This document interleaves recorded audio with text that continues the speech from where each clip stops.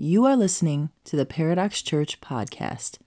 Paradox Church is a Jesus-centered community where our motto is, "Come as you are, no perfect people allowed." We meet at 28241 Mound Road in Warren, Michigan. If you would like more information about our service times, please visit our website at www.paradoxchurch.com. We look forward to hearing from you and hope you enjoy this recording.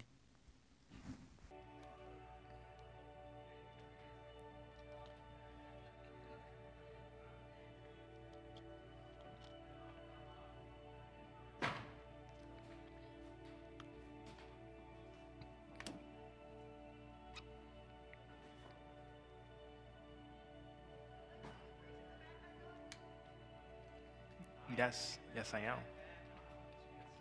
I'm going to move this Bible before we get started.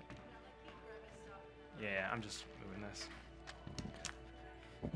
Yeah, I'm going to use a different translation. Oh, okay. Yeah. I thought you meant take it later. Yeah.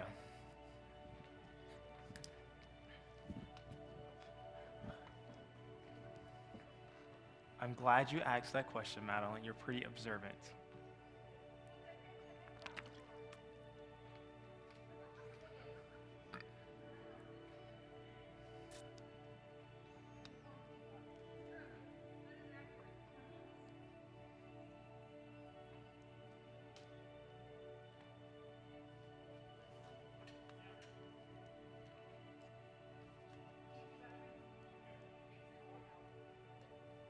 Oh, am I good?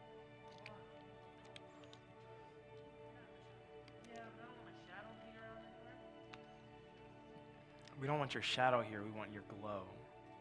Yeah, you don't want that right now.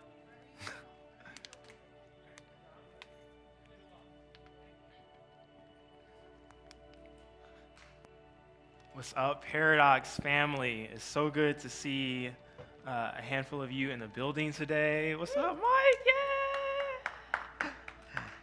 And it's awesome to know that so many of you guys have been following us online over the last several weeks through this interesting year. If you're new, my name is Michael Howard. I'm the student ministry director here. Our Revolution student program meets every Monday night at my house. We have a bonfire and a cookout, so we're talking bratwurst, hamburgers, hot dogs, milkshakes, ice cream. I know some of you guys are jealous, but it's for middle and high school kids only. I see the looks. But we just have a great time, and we use that to get to know Jesus a little bit better. One of the things that I learned pretty quickly in student ministry is that you got to do two things. One, you got to be able to take a joke because they love to make fun of you. Especially one of our pastor's daughters. They give me a hard time all the time. I kind of deserve it. And the other thing is, you got to be able to tell a joke. Like, everybody loves a good joke. I think the important part of a good joke is it needs no explanation. So I'm going to tell you guys my all-time favorite joke, but I need some help. So I'm going to grab Mike and Liz.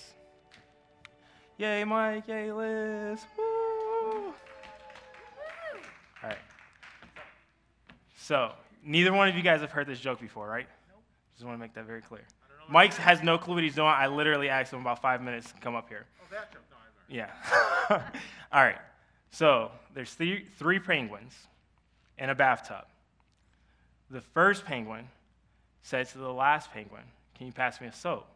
The last penguin goes, "What do you think I am, a typewriter?" It's funny. Get it? Funny? You don't get it? All right. One more time. So there's three penguins. Yeah, they're from the North Pole. Three penguins from the North Pole in a ceramic tub in Ohio. All right, all that's important. You got it? The first penguin says to the third penguin, "Can you pass me the soap?"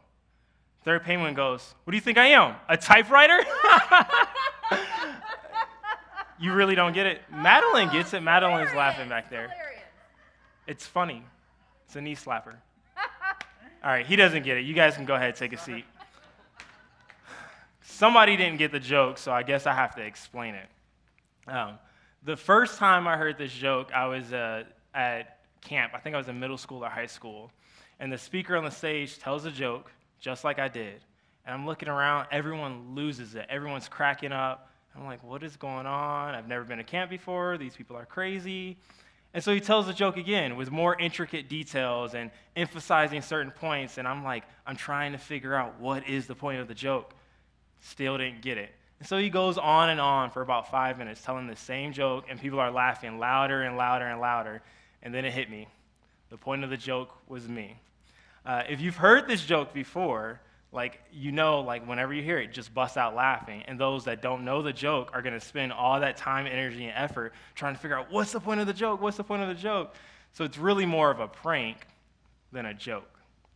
So I think it just makes me think of how easy it is in life to miss the point.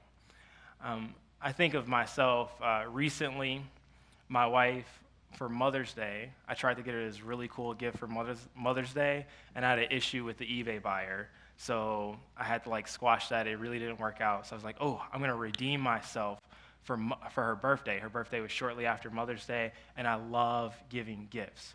And so I worked hard. I saved up to give my wife this really nice blender that I thought she was really going to love. And I was like, man, she's going to have a great birthday, right? I love giving gifts. The other side of that is my wife doesn't necessarily love receiving gifts. That's just not her love language, you know? And so I'm up here all excited about giving her this gift for her birthday, and I'm like, why are you not excited as I am? And then she's like, man, you know what I really want?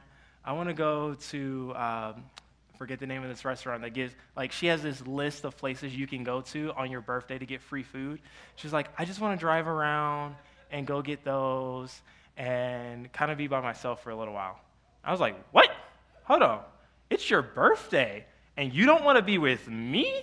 And I got offended that she didn't want to spend time with me for her birthday. If you guys don't know, my wife is a stay-at-home mom. So that means she spends 24 hours with our 2 little kids all the time. And all she really wanted was a few moments of peace, tranquility, maybe a spa day, if that was possible.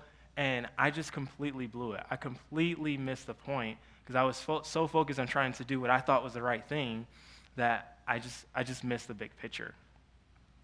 I think I'm not the only one that has a tendency to miss the point. When it comes to, at times when something's important and we're really passionate about it, I think we're so focused on something, like I was so focused on getting her that blender that I missed the big picture. And a lot of that is like when we're passionate, we're focused, but sometimes we're too focused where we miss the grand scheme of things. This year has been absolutely insane. Like from the jump, I was like, man, January is going to be great. This year is going to be the best. 2020, let's go. Here's all my dreams, my hopes, my plans. And then your homegirl COVID rolled around and changed all of that, right? And not just the virus, but there's so many other things that are important right now. You know, we look at what's the virus response. Do we wear masks or no masks? You look at racial injustice that's going around. Is it all lives matter? Is it Black Lives Matter? What is church going to look like in the future? Are we going to be able to be in the building? Are we going to be able to sing? All these things. What is school? What's school going to look like in the fall? You know, all these things are important, and all these things deserve an important conversation around them. But I feel like when we get so passionate and so hyped up, and I'm guilty of it myself, we get so passionate and so focused on trying to be right and trying to make sure everyone else around us is right that we completely miss the point. Like I said, I'm guilty of it myself, but maybe I'm not the only one. The good thing is, I'm not. There's a whole group of people in the Bible that Jesus talks about that were known to completely miss the point. Not just once, not just twice, but every single time we hear this group of people in the Bible, they're like, how do they not get it? Like God's standing in front of them. How do they not see the truth, right? You guys may have heard of them before. They're called the Pharisees. And when you hear the Pharisees, you should think of like the religious elites, like the guys in the super suits and the ties and the big Sunday hats. And you're like, man, that's God's guy. Like that's what you think of when you, like the Pharisees. They were the religious zealots. They were like the know-alls and be-all. Like they had the entire Old Testament memorized, not just a few verses, not just the Ten Commandments. They knew it all from heart. You could give them a line and they'd be able to recite the rest of the passage. That's how much they knew the law. And so these guys were over the top. A lot of times we talk about them and say they're legalistic. And they get a really bad rap. I think part of it is they deserve it. But because of how much they knew about the law, how much studying they did, it was two groups. They came up with 603 laws from the Old Testament, plus the 10 Commandments, 613. And they outlined these laws and said, and then they added a few of their own and said, this is what it means to be righteous. And some of these laws were crazy. First off, no bacon. I'm not down with that. But some of them was like, the Bible says honor the Sabbath and keep it holy. And so for them, you can't work on the Sabbath. So you had to take a certain number of steps on the Sabbath, and then you had to sit down and rest. You couldn't just like go from town to town on the Sabbath. You couldn't travel on the Sabbath because that was too much work. I just got back from a trip from Alabama.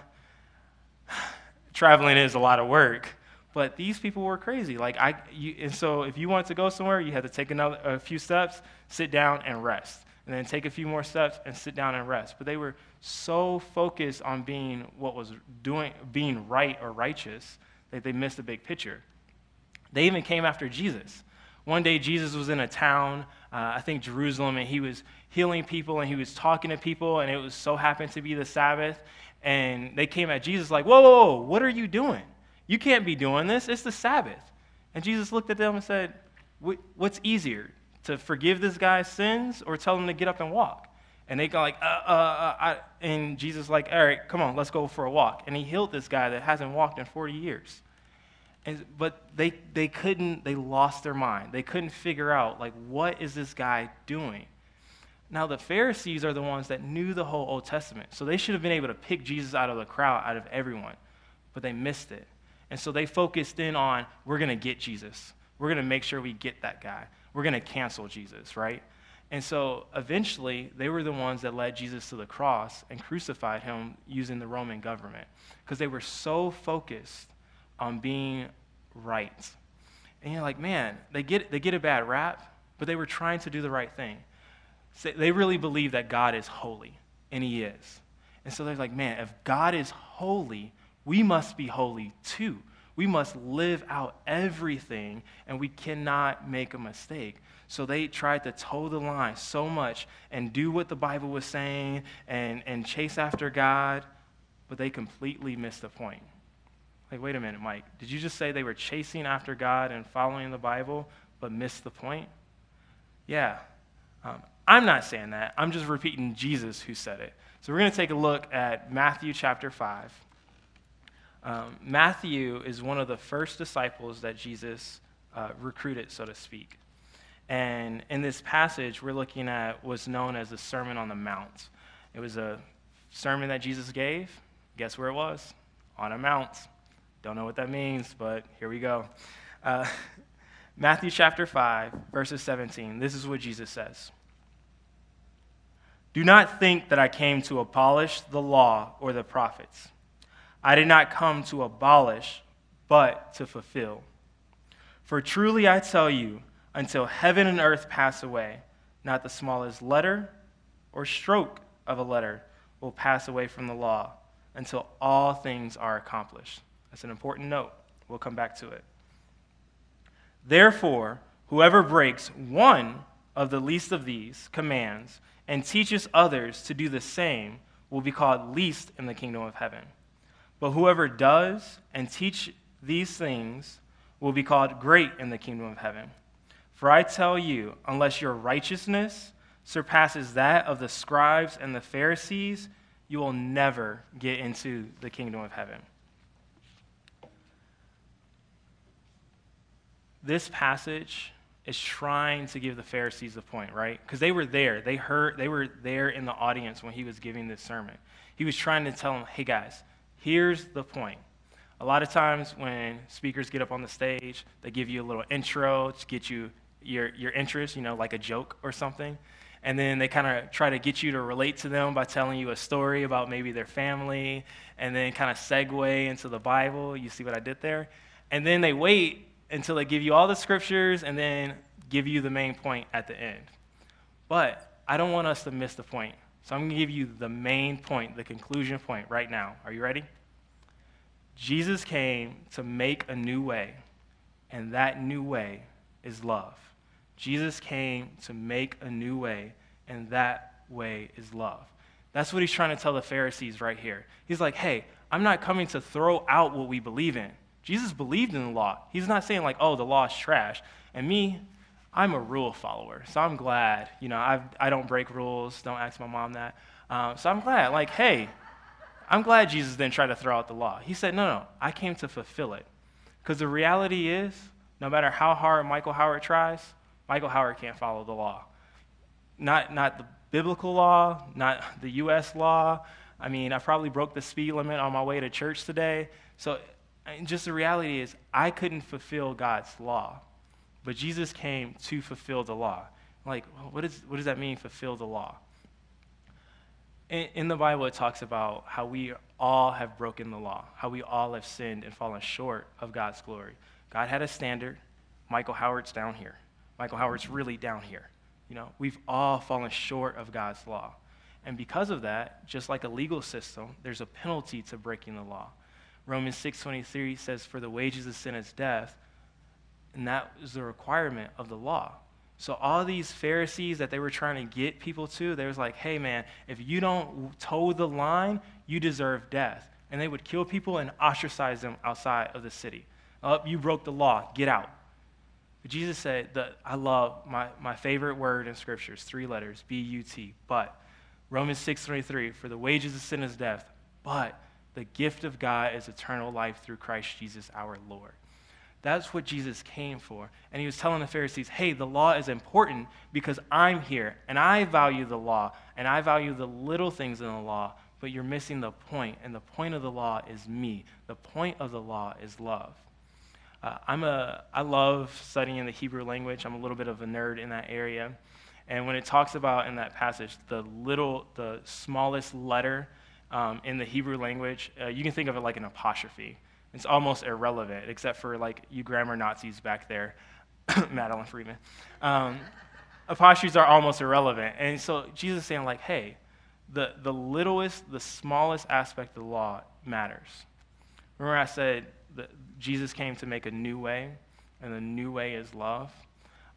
My wife went out of town for 2 weeks, and I got to hang out with a bunch of high school guys for that week, working the wood shop and just playing video games and getting annoyed by them, but I like them. And so when they left and my wife came back in town, and I remember the first night she came back, I went to go to our front door to turn off our front porch light.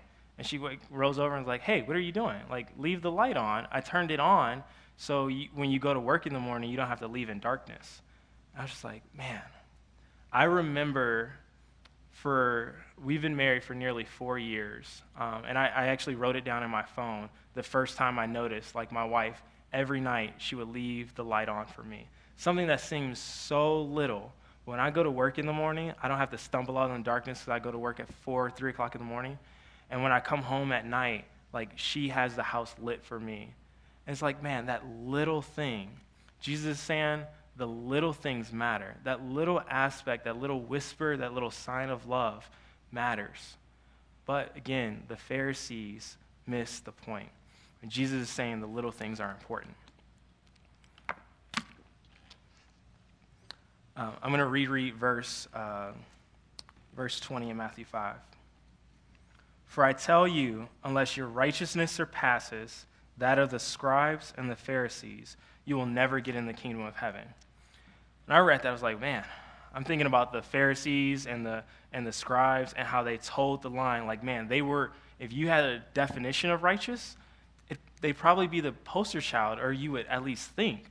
Because, I mean, they would go as far as they would wear these little black boxes on their head, and they would take pieces of Scripture, and they would put them in these black boxes, and they would literally strap them to their head because they didn't want to forget the law. There's a verse in the Bible that talks about always keeping God's law in your mind, his truth on your mind, and so they took that serious. I'm looking at this like, man, I can't do that. I can't be as good as the Pharisees and the Sadducees and the scribes. Like, man, I know what I did yesterday. I know what I did today. I know what I'm probably going to do tomorrow. Like, I sin. There's no way Michael's righteousness could be equivalent to theirs.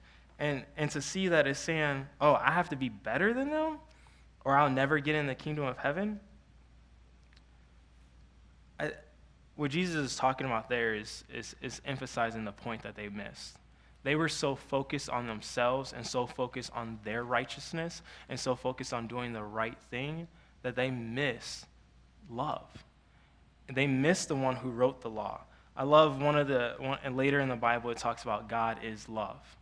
And so while you're so focused on doing the right thing, you forgot that love wrote the law. The law is love because love wrote the law. And they just missed that aspect.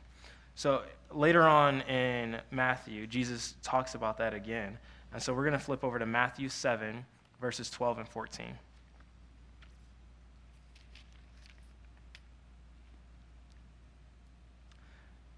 Therefore, whatever you want others to do for you, do also the same for them. For this is the law and the prophets. Sums it up right there. This is the law. Do for others what you want them to do for you. He goes on to say, enter through the narrow gate, for the gate is wide, and the road is broad that leads to destruction. And there are many who go through it. How narrow is the gate, and difficult is the road that leads to life, and few find it. One of my favorite verses in the Bible, my favorite verse in the Bible is Mark 12, 30 and 31. Every Monday night when I'm talking to the students, like they hear it, they probably have it memorized just because of so many times that I say it. And it's the golden rule. Mark 12, 30 and 31 says, love the Lord your God with all your heart, with all your mind, with all your soul, and with all your strength. And the second is just like the first, to love your neighbor as yourself.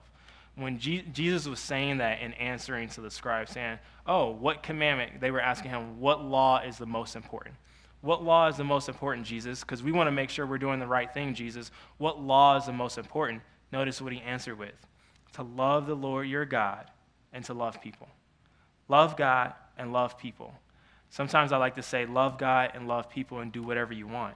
Because as long as you're doing those two, you're fulfilling God's law. There's no reason to try to sit here and focus on towing a line. As long as I'm loving God and loving people, I'm fulfilling what he called me to do. Some of you guys, somebody back there asked, why do I have a backpack on? They were trying to give me a hint to take it off, but I have it on for a reason. Some of you guys observant online might have been wondering the same thing. I just got back out of state from Alabama. It's like my, I think, second time ever going to Alabama, but it's my first time flying this year. So it was really interesting. You know, flew out of Detroit, flight was smooth, and then I get into South Carolina, and this airport is massive. I thought Detroit's airport was big. This airport is huge. The plane they flew us down, I was expecting it to be like half full because everything that's going on. And there was 100 and I think they said 115 people on this plane. So I'm like, geez, this is a big plane. And then when we get to Columbia, South Carolina, they put us on this itty-bitty jet to fly over to where I was going to Alabama.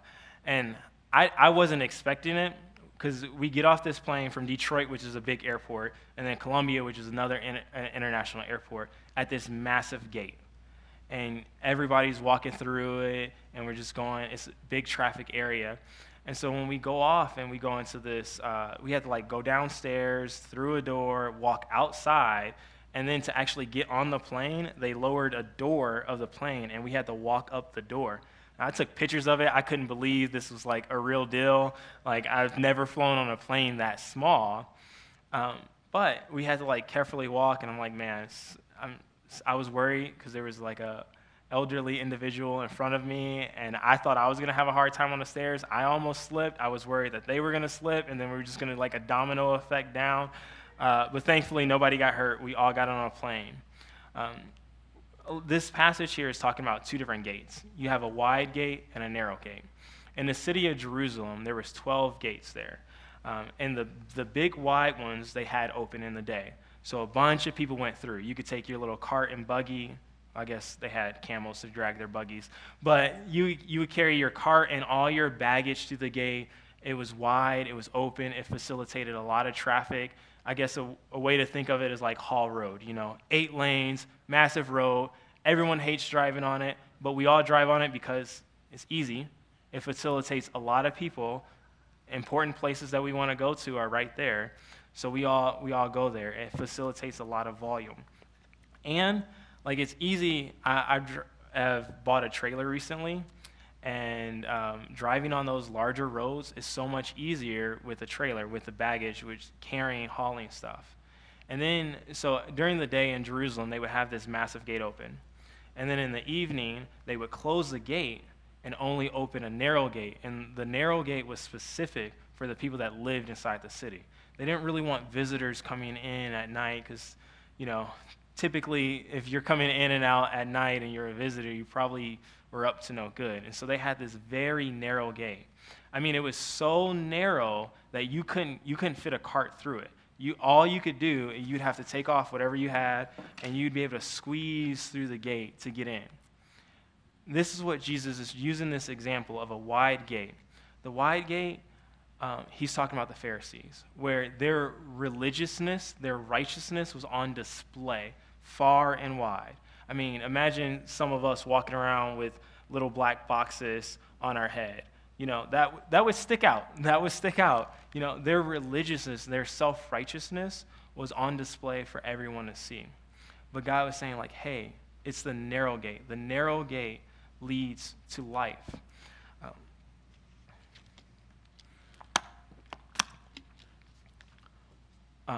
Living in Georgia, one of the times I had to drive down a narrow road, and it was a beautiful scenery, and it was called a highway. So when I was getting there, I thought, man, this is going to be at least a 4-lane road, and it turned out to be a single-lane road. Part of it was unpaved. I'm like, goodness. It was 2015. Like, how do you not have all your roads paved, Georgia? I don't know. But it was rough, and it was hard to get to, and I definitely would not be driving on this road with a trailer. And it reminds me of the Christian life, that when God is calling us to himself, that sometimes it's hard. Sometimes that road is rough. I know a lot of times when we talk about the wide road and the narrow road, we think of like, man, this is what the world is doing, and this is what the Christians should be doing, is the narrow way. But part of that is like our self-righteousness. To walk in here and be self-righteous is actually pretty easy for me. Because I can come in here and I can speak and I can act like I have no problems in the world. I can act like me and my wife never got in an argument. Me and my mom never got in an argument. I can act like I'm the best father in the world. It's easy. It's easy, and guess what? Far too many people do it. Far too many of us live in our self-righteousness because it's easy. And so many people do it. And Jesus is saying, when you live like that, you're missing the point. When you're so focused on yourself and doing the right thing and making sure everyone else around you is right, you're missing the point. I love the fact that Jesus is telling, like, hey, it's the narrow gate, the narrow way that you have to go. Because you know what that means? I can't get through that gate with my own self-righteousness. My self-righteousness won't fit if I try to get into the kingdom of heaven. That means all the good stuff that I try to portray for people to see, oh, look at Michael. Jesus said, I don't want any of that. I don't care about how many times you've gone to church. I don't care that you read all or listened to all of the NT 90 days. That doesn't matter to me. What matters to me is love. Do you love me? Do you love others? Do you love me? Do you love others? The point was Jesus was trying to iterate to them. I feel like Jesus is trying to iterate to us today. With everything going on right now, we're juggling so many important things. You know, virus, family, job, back again. Like, what are our plans for next year? Like, everything is going on so much. And if we're so focused on doing the right thing, we can miss love. We can miss the one who called us to love. We can miss the one who said, go do the right thing. So I love that passage where Jesus says, where the scribes are asking, Jesus, what is the law? What's the right thing to do? What's the most important thing to do? And he says, to love people, to love God, and to love people. I'm just going to emphasize that point. Jesus came to make a new way, and that new way is love. So the question is, how do we love people? How do we love God, and how do we love people? This is the point in the message where, I said there's an intro, and then there's a funny interaction point, and then the speaker builds up into the passage, and now we're at the point where I give you the application and the inspirational statement, right? I just told you every pastor's secret, so just give us a break next time if we don't follow it. This is the point for the application. This is the point where I tell you how to apply loving God and loving people. And I think, to be honest, I think it's really simple. It's hard, but it's really simple. Loving people and loving God is simple, but it's hard. Everyone that's joining us online, after the message, don't do it right now, go to Google and say, Google, how can I love my neighbor? And I guarantee you, I did it right before I got on the stage, and there was about 10 websites, 35 ways to love your neighbor. I think we try to make these things so difficult and so hard that they're like, man, I can't do it. I can't do it. Like, I can't go on a mission trip overseas. I can't go plant a church in Detroit. I can't do those things. We make all these things so difficult. And to be honest, sometimes when things get difficult, we like to do this. I just can't do it, so I'm going to sit back. I'm going to go let the leaders lead and the other people do it. I'm going to go let Pastor Mike share the gospel. I'm going to go let Dave lead mission trips and be a part of discipleship school. I'm just going to sit back and let Liz sing, and I'm just going to sit here. Because we think loving God and loving people are so big that we can never do it. And the reality is, it's so simple. It's just hard. One of the things that marriage has taught me time and time and time again, marriage is simple. Love my wife, but it's hard. And guess what? I fell at it often. But guess what? I'm going to keep going down that road because it's important, because I love her, and because I value her. So I might try something, and it's like, man, I didn't love my wife, right? Love God, love people. I didn't love my wife right in that moment. Well, I'm going to try again. I'm not just going to tuck tail and give up. So I would challenge you to do this. If you're trying to figure out ways, how can you love God? I think the easiest way to love God is read Scripture. He wrote you a love letter. At Paradox, we've been doing this thing called NC90, where a bunch of us have recorded reading through passages, and some of them have been kids, and it's been super cute. My wife did one, and she is super cute. But it's so simple to just go to this app. It's on our webpage, and just start listening. I've gotten in the habit of just listening to books, and I caught myself like, man, I've listened to 20 books this year. Why can't I just click on the Bible? It's right there, and just start listening to that as I drive to and from work. So I want to learn how to love God. Let me start listening to his word and meditating on that so I can figure out what to do. And we're like, man, I don't know about this whole God thing. I'm not on the same boat with you, Mike. Like, I don't even know if God is real. I would challenge you to do this. Prove me wrong. Prove me wrong. I challenge you to start reading that Bible or start listening to it to see if he'll become real to you. I would wager that I've made this bet before, and a lot of people that have tried have come to find, like, man, God is so good, and he is so real, and he cares about you even if you don't believe in him now. So I would just challenge you to do that. The other way, man, love God, love people. How do you love people? Go Google it. It's not that hard. Whether that's knocking on your neighbor's door to figure out if they need groceries, if that's, hey, cut your neighbor's grass. I remember one time I wanted to be super cool. I was like, man, my neighbors haven't cut their grass in about 2 weeks, so I'm just going to go cut it. I didn't say anything to them. I just cut it and moved on with my life. It was a simple act of love.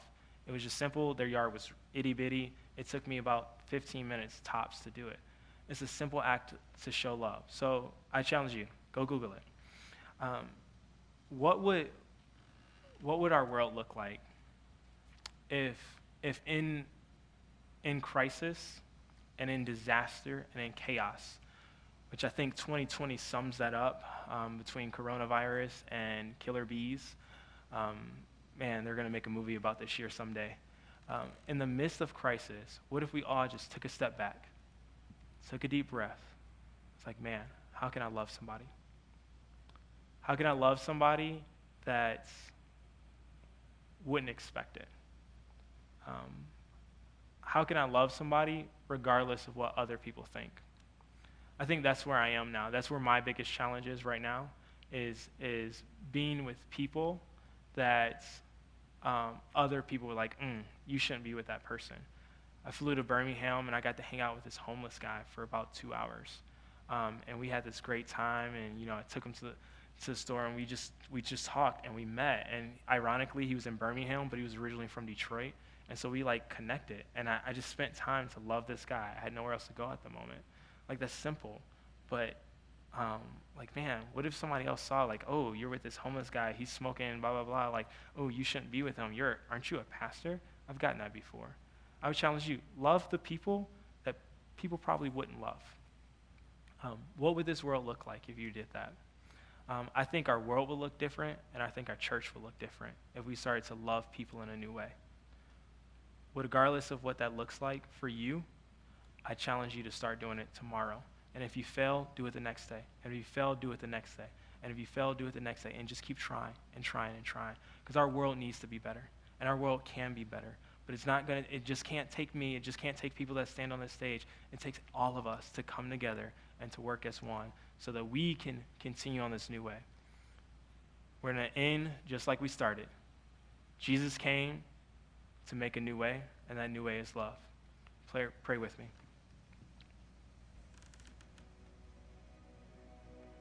Dear God, I thank you for being who you are. And in spite of the times where I've turned my back on you, in spite of the times where I've ran away from you, that you've continually pursued me, that you've continually revealed yourself to me as true.